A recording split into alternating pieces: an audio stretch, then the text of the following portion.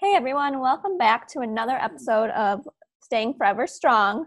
Today I have Wilmari Hamilton, a good friend of mine, on to talk about what keeps her positive and strong. Hi Mari, how are you? Hey, good. How are you guys? Good. Thank you so much for coming on.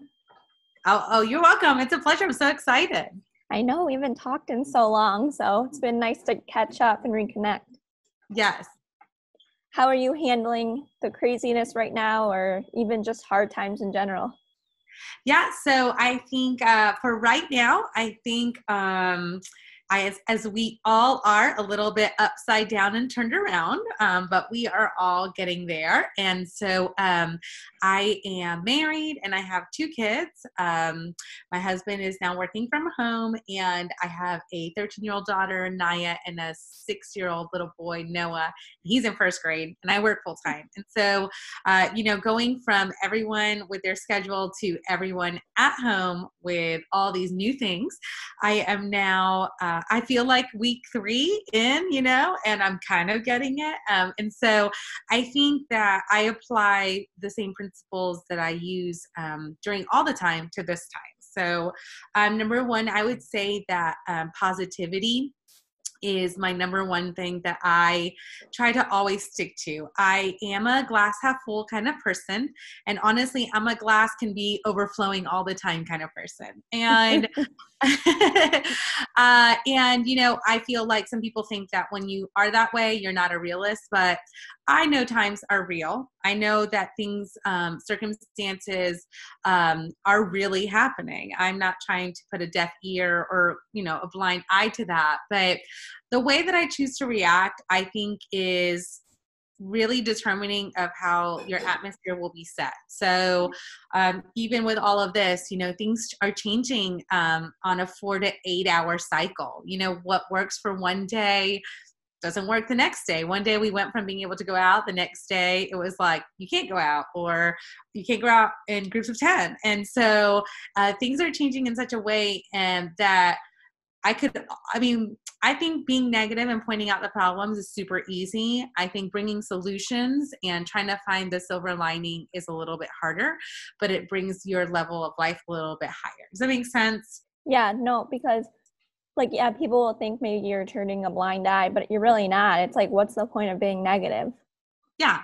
It's not going to make it any different. Yeah, there's negativity on social media, a dime a dozen. There is negativity on the news, and one positive story. Like, I know the Today Show is trying to do like a positive story, and it's like that one positive story can set your mood up so that you're not in a funk. And so positivity is number one. Number 2 is definitely my faith. I think that being grounded and rooted in my faith is definitely something that keeps me going during hard times. And I definitely believe that that foundation that I was laid out with my family and my grandma, and what I'm laying out for my children is definitely important. And I think in times like this, especially hard times, even forget, beyond this, I think faith is something that will always bring a peace, an inner peace. And when you walk a little bit different just because you have that inside of you and you're able to walk it out. I love that. Yeah. And I think so much now, so many people are like, they shy away from talking about their faith, or they shy away from bringing that up. But I think that faith is what makes up a lot of people. And so I think to say, hey, I love God, and I love Jesus, or, I love this walk that I'm living in. It shouldn't make people repel away. It should draw people towards that positive part of your life. It shouldn't do anyone harm. I guess that's what I'm trying to say. And so I think that that faith and positivity. And then the third one is just remembering my why. There's been several days that I've had just utter meltdowns. I've cried. Even today, I looked at my son and I was like, I just want you to finish your sentences. And I don't want to get upset or cry about it. I'm not the one that gave you the work. please, just write your spelling words 10 times. And I'm like crying.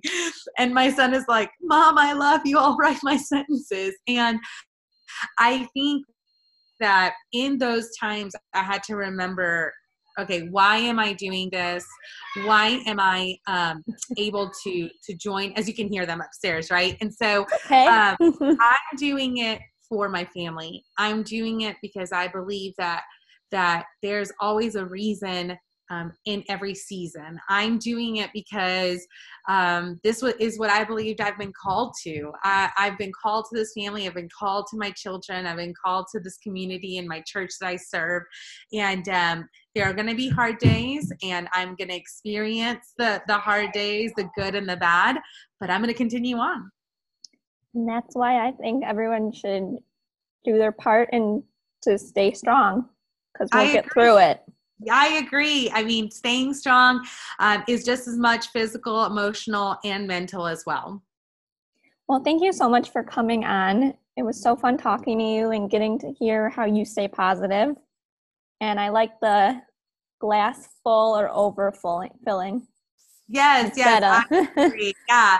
I hope everyone can take something that I've said and apply it to your life for sure.